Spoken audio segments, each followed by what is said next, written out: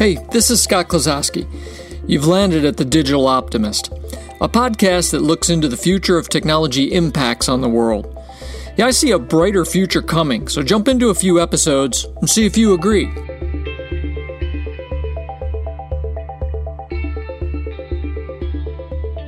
Hey, glad to be back with you. It's time for podcast number 14.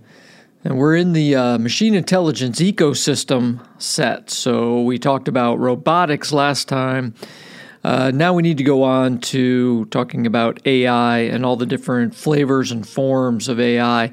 A badly misunderstood piece of technology, in my opinion. I don't know if you'll notice this or not, but I'm coming to you from our new podcast studio, where I have headphones and a very big mic and lots of equipment around me. And so it's bound to make this a better podcast, just because it feels so much more like an actual podcast room. All right, I always start off with a story. In this case, my story is just something practical about me and the number of ways that I feel like I am machine assisted. It all started back when I would get in my truck to go home at night and Google would pop on and tell me how long I had or try to tell me which way to go. And I started realizing that the world was moving to a machine-assisted kind of world, where the machines would get to know me and then would try to give me advice. And I remember thinking about that when it first started to happen, about, well, how do I feel about that? Because I've lived a lot of my life without being machine-assisted.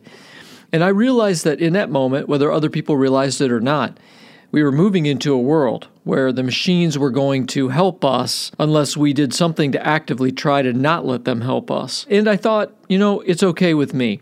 You have some amount of control over it. You can always check out of it. But in the big scheme of things, I figured life will be better when I'm a bit machine assisted. So other things happened along the way, but the most interesting one was in the last few months, Cortana.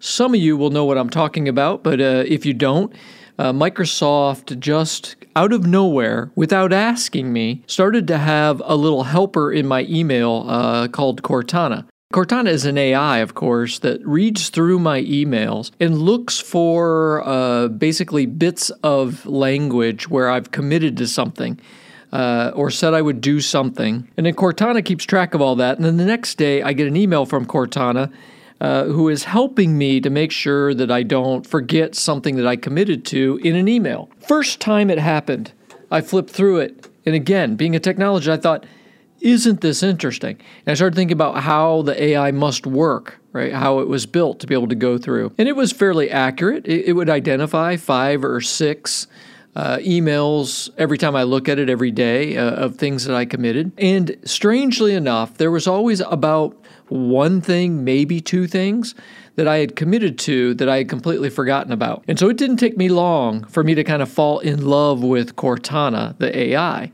So I started asking around other people in our company, hey, has this happened to you? And they all said, yeah, hey, the same kind of thing happened to me just out of nowhere. All of a sudden, Cortana started reading all my email and then trying to, quote unquote, help me make sure that I met my commitments.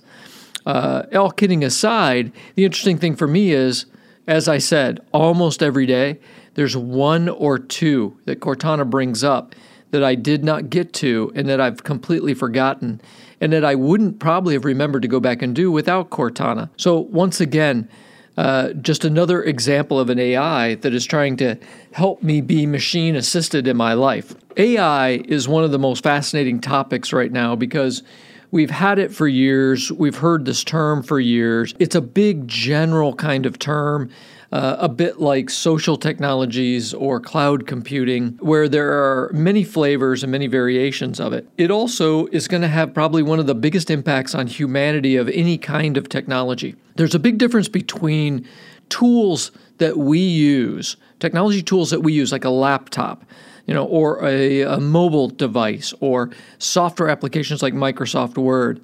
A huge difference between that and something that actually can make a decision on our behalf. A technology that has a slice of our intelligence so that it can act as a human brain might act. In fact, even have an ability to learn on its own. Like there's a big dividing line between a piece of technology that is a tool and a piece of technology that is a helper. I have studied AI ever since the term came out, and what I wanted to do in this podcast is just share a few different thoughts with you that might help you when you hear about AI, when you read articles about AI, when you are at an organization that's talking about putting in an AI. Hopefully these thoughts will be helpful. So let's start with this. It's really important to define AI. I have a couple of different models I want to use. The first model is the 3 levels of AI. A while back, I really got intrigued with the fact that if you just look at the words, a lowest level of AI could be called augmented intelligence. Augmented intelligence, let's say the first level. What I mean by augmented intelligence is very basic AIs that are just helpers, right? Helping us to make good decisions. And so when I gave you the example of Google telling me a possible route on the way home, I look at that as an augmented intelligence form of AI. It's just making suggestions to me, and I can take the suggestions or not take the suggestions. I see that as a lower level of AI, not that it's low value, just that it is the lowest level of just a decision support system. Just a recommendation engine, just augmenting my intelligence. That's the lowest level of AI. The middle level of AI, I think, is the classic one that we talk about a lot. I'll call it artificial intelligence. And this is something that can make an independent decision without me. So this is a piece of software that can make an independent decision. We have put algorithms and our decision tree onto a piece of software, and now we can allow that software to look at data and then make a decision on its own. To me, that's classically what artificial intelligence is. Now, I may have to ask it a question. It may be reactive, and then it gives me an answer. Could be proactive, that it is looking out for my welfare and then making a decision on my behalf. But the middle level of AI, the classic artificial intelligence, that's what I say is the middle of the 3 levels of AI. The final level of AI, the highest, is alien intelligence. And I don't mean aliens from another planet. I just mean alien to human. Alien as in this intelligence is self-learning. And because it's self-learning, we didn't build it all, and we don't even know exactly how its intelligence is designed or how it makes its decisions. So it is an alien intelligence to us. So augmented intelligence, artificial intelligence, and alien intelligence. And of those 3, the middle one, artificial intelligence, is the one I hate the wording the worst. I've never thought that artificial intelligence was a good word. I really think it should be called virtual intelligence. It isn't artificial. I mean, it is the same intelligence as a human being would use. There's nothing artificial about it. A better word would be virtual or electronic intelligence. But hey, the word artificial intelligence stuck years ago, and my guess is we'll be stuck with it for a long time. But remember those 3 levels of AI: augmenting intelligence, artificial intelligence, and alien intelligence. All right. Second thought, how does an AI compare to a human being? I get questions all the time on things like, hey, Scott, when will an AI be as smart as a human being? And I don't like that question right off the bat because we don't need an AI to be as smart as a human being. And human beings have a certain type of intelligence, which is a very broad or let's say universal kind of intelligence. In other words, we know a little bit about a lot of things. Most of us do not know very many subjects in a very deep way. What's impressive about our brain is it has a very good memory for something that's organic, and we can process lots of different pieces of data well. But we have to be honest, our brain is not the ultimate in computing device. Although we talk a lot about how fantastic the brain is as an organ, which I agree with. I think that is true. I also don't have this bias that the brain is so much better than what a computing device can be. I think the reality is we're already building AIs that are much, if you want to say it, smarter or able to make a better decision in a specific area than a human being. And I think this is an important distinction for us to understand. Do we have what's called a universal AI? No.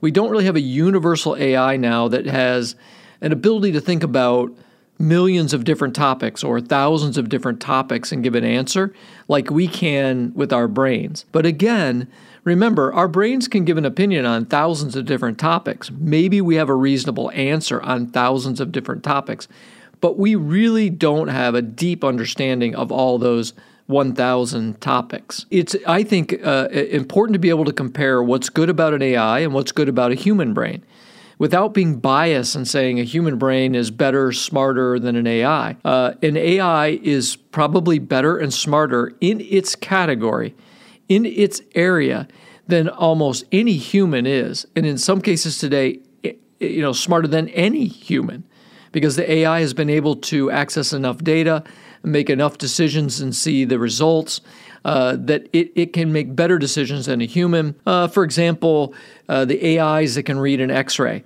and make a better decision than any one radiologist. Why? Because the AI has a database that's got millions of X-rays in it. No human has a database with millions of X-rays in their brain. That's one thing to understand, and the second thing that I want to make a point is that we really have to be able to compare a human brain with an AI and understand what's good and bad about both. Humans have a good ability to synthesize lots of data and to be able to find a reasonable answer. A little tougher right now for an AI to synthesize a lot of disparate data, but what an AI can do is read and understand huge quantities of data that a human can't. But I can give you a list of other things that an AI does better than a human being. It can make really fast decisions, sometimes accessing the data and being able to make a quicker decision based on an algorithm than a human could make. Not only can it make faster decisions, it could make more of those faster decisions all at once or in a very short time frame. As humans, there's a cost to making a lot of decisions. We can only make so many decisions in a small period of time, and it's exhausting to make a large amount of decisions. An AI never gets exhausted. An AI can make decisions 24/7 and never get exhausted. So that's a benefit. AI can also access huge amounts of data. So it can access a database to be able to create a good decision or look at the boundaries or the variables of a decision to a level no human being can. We can only access a certain amount of information, and it's not huge. And even over our lifetime, if we've tried to pack huge amounts of information into our brain, we don't have the ability to do that as well as a computer can either. That's hard for people to admit, but it really is time that we say, hey, the human brain's good at some things, not good at others. One of the things the human brain is not good at is absorbing vast amounts of data over time and keeping it accurately stored in our minds. Very few of us can do that. Very few of us can look at a page of information and memorize it and have that type of memory exactly. A machine can do that, of course. We can create algorithms in an AI with a complexity level far beyond what a human can. Why? Because multiple humans can create pieces of an algorithm and store them in a device, right? Store it in an AI system. So you can have many human beings collaborating to build a complicated set of algorithms, which no one human being could hold in their mind and process all at once. An AI never forgets what it learned. Sure, you could argue that the database could go down or the data could get erased, right? But that doesn't happen that often in these modern times. I mean, the fact is, once an AI has been programmed to make a decision and has access to data, it doesn't forget in the way that a human would forget data. An AI is never emotional. It doesn't use instinct. Right? An AI has an algorithm to make a decision. It does not allow anything else that we look at as human to interfere with that decision. Now, that can be good or bad. In other words, at times that means the AI doesn't have the level of discretion that a human being might have. At other times, what it means is the AI is not influenced by emotions. It's not influenced by how it feels that day. It's not influenced by reacting to an instinct that was built up over years of experience. And so there's good and bad with this, but it's just something to understand is I think in some levels, there are a lot of decisions that it's better for an AI to make than a human because a human would have emotion brought into that decision. And finally, an AI can learn faster than a human being. When you talk about a self-learning AI that's using, let's say, deep learning, which we'll talk more about in the next episode, an AI has the capacity to study data and learn at a much faster rate than a human being can. The reality is we learn very slowly. We have to sit in a class, we have to read a book, we have to hear a podcast, right? Our capacity to learn quickly is actually very slow when compared to what a machine can do to be able to learn. A machine could study 1 million games of chess and can decide what its strategy is much faster than a human being can play 1 million games of chess. Now, I'll stop there. And I don't want you to think that I believe that machines are better than humans. That's not the message here. The message here is we do need to be realistic about the fact that over time, there's going to be a lot of benefits to having knowledge stored in an AI and having an AI make a decision on our behalf that in some cases would be better than a decision that a human can make. There's a lot of friction when a human makes a decision, and there's a lot of variability on the decision that a human would make. All of that is gone with the machine. And the message maybe for you to hear is not every single decision should be made by a machine. There are some decisions in life that need instinct, that need emotion put into the decision. There are also a lot of decisions, especially in the business world, that need to be made in a cold and calculating way if you're going to get the best decision. All right, that's kind of the second concept really wanted to make sure I get across. Third concept, flavors of AI. AI is not one thing. It would be like saying the word computer. A computer is not one thing. There are many different flavors of what we would call a computer. That's why we have other words like laptop, right? Or mobile device, or desktop, or supercomputer. Well, AI is the same way. We really need to use other words around the term AI to be more descriptive of what is the algorithm or what is the application that we've built. And I'm going to run you through kind of a general model of flavors. Now, I've got a bigger model, so I'm just going to try to hit 7 different flavors because I just really want you to understand the concept that when we use the word AI, it's just too general of a word. I'm going to start from kind of the bottom of simple AI. And I mentioned before, if you think about an AI that just helps us make a decision, right? A DSS, a decision support system, or a recommendation engine.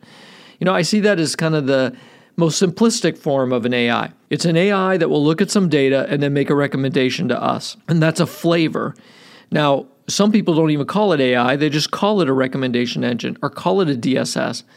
In truth, it is an AI. It is a piece of software that is making a decision on our behalf based on data. It's just that the decision is more of a recommendation. All right, let's go up a level, right? Here's another flavor, a co-working AI. I think co-working AIs are something that are going to be a bigger and bigger deal over time and a huge influence on the economy and people's careers. So a co-working AI is an AI that helps you do your job, hence the term co-working. It's an AI that we need to have it in order to be able to perform at the level we need to perform at. Now, I don't care if you're a banker or a musician or a lawyer, right? We will all start to have co-working AIs that will help us. And the future that I see is you'll be, let's say, a chief financial officer, a CFO, and you'll have your 25 co-working AIs that help you. You'll have a budget AI, a fraud AI, right? An accounts receivable AI. I mean, you'll have an AI for a lot of the different pieces of the work that you do. And those co-working AIs will watch over the financial status of the company, alert you when you need to be alerted, bring you the information that you need to see, send you the reports when it's the right time to see a report. Right? The co-working AI will act to do what you would do by hand if you felt like studying all of the data. So what will happen if I paint the picture for you this way is, in the future, a CFO will be part human, part machine. Okay, there actually is a term for that we use quite a bit, a centaur, right? It will be a centaur. They won't look different. They won't have a bunch of robotic arms and legs. It'll still look like a regular CFO human being, but she's going to have 25 AIs that help her do her job. That's going to be co-working AIs. You'll customize those. They won't be exactly like the next CFO's AIs, and that'll be part of the magic of having your own suite of co-working AIs. All right, here's another flavor, a reactive AI. This is an AI that only takes action when you ask it for something. So in other words, you make a move, it makes a move. Or you ask a question, it answers your question, right? It's a reactive AI. It doesn't make proactive decisions.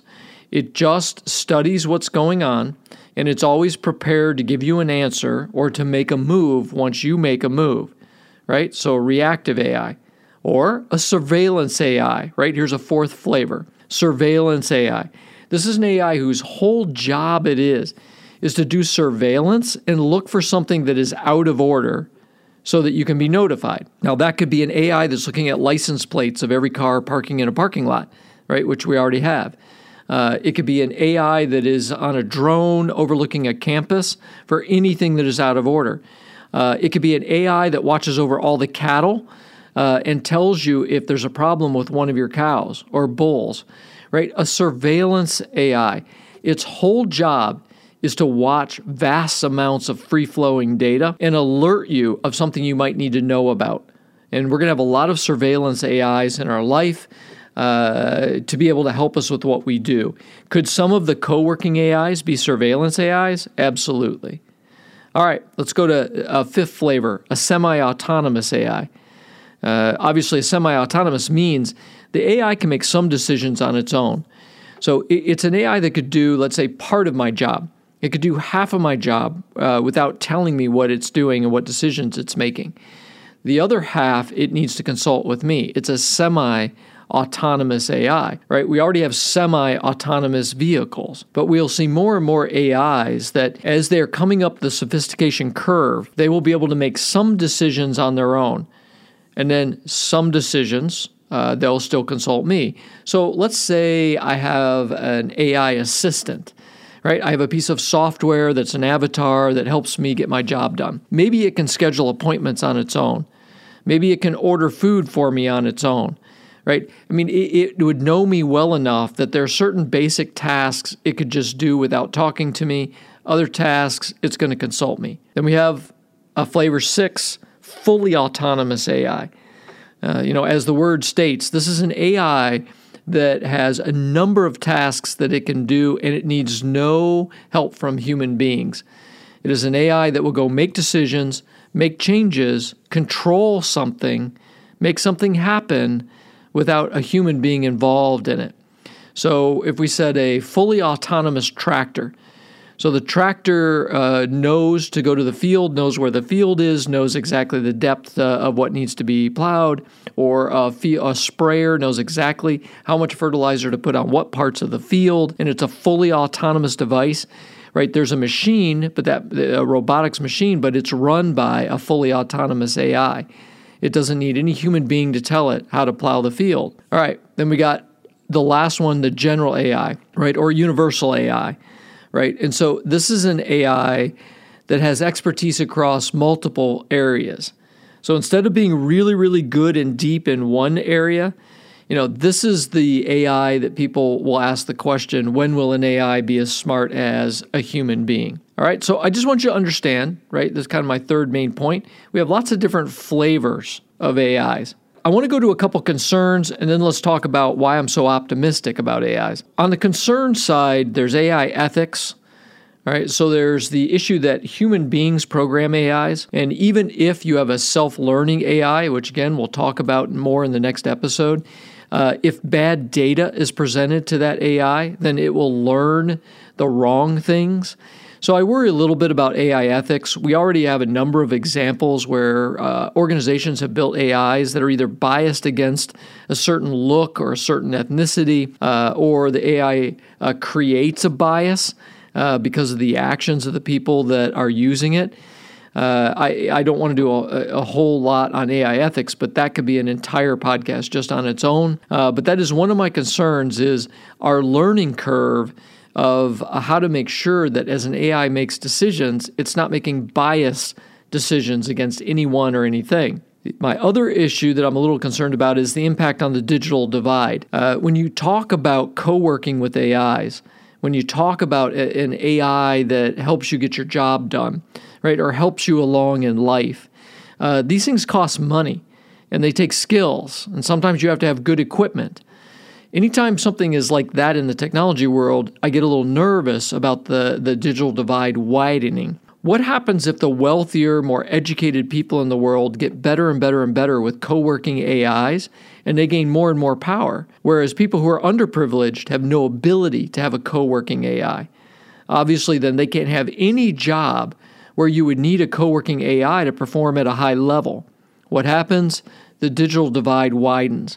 I have a big concern that that is something that AI is going to drive. You're going to have the people who understand AIs and can afford them and use them to their advantage, and then the people who cannot. And that's going to drive even more of a wedge of the who can do things and who can't do things. Let's get on to the optimism. This is, after all, the digital optimist. I'm very optimistic about the long-term what happens with AI. We're still somewhat in the early days, but when I put my future point of view hat on, which I love to do, I look at kind of our lives, and I ask myself a first question: where does AI fit in my life, and what does it do? Am I happier? Well, already I'm starting to see AIs that, as I told you, they help me. They are helper AIs. It's little things right now, just giving me little pieces of advice. But when I play this out in the longer term, the AI creates convenience for me. It helps me with information and knowledge, helps me to make better decisions. All of that adds up to I'll be happier. So if I just use that term, happier or more joyful, I like the fact that the AI assisting me in my life has the ability to help me have an easier life and potentially be happier. Certainly an AI can help make me safer, because the AI can have security components to it that help warn me of danger. And so I certainly see how AI will help make me feel safer. And I also look forward to AIs helping me be healthier.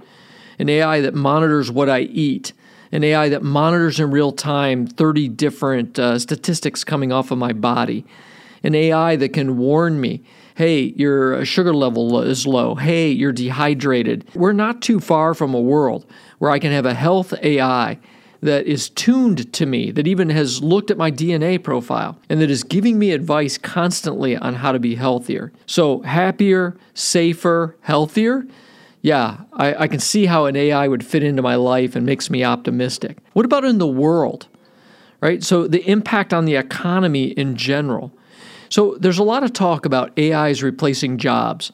And then, the economy collapses because machines replace all the jobs. And of course, we don't really have a historical proof that that is going to happen. We don't have examples of that, to be honest. We have the opposite, that as we develop more and more technologies that can replace human tasks, all we do is find new tasks to do that are higher level. So I really see this happening where AIs replace boring, repetitive decision-making, boring, repetitive tasks, and they free us to do things that are more fun as human beings. They will help make us safer, and again, keep us from having to do things that just are mind-numbing as far as decision-making or highly repetitive decisions.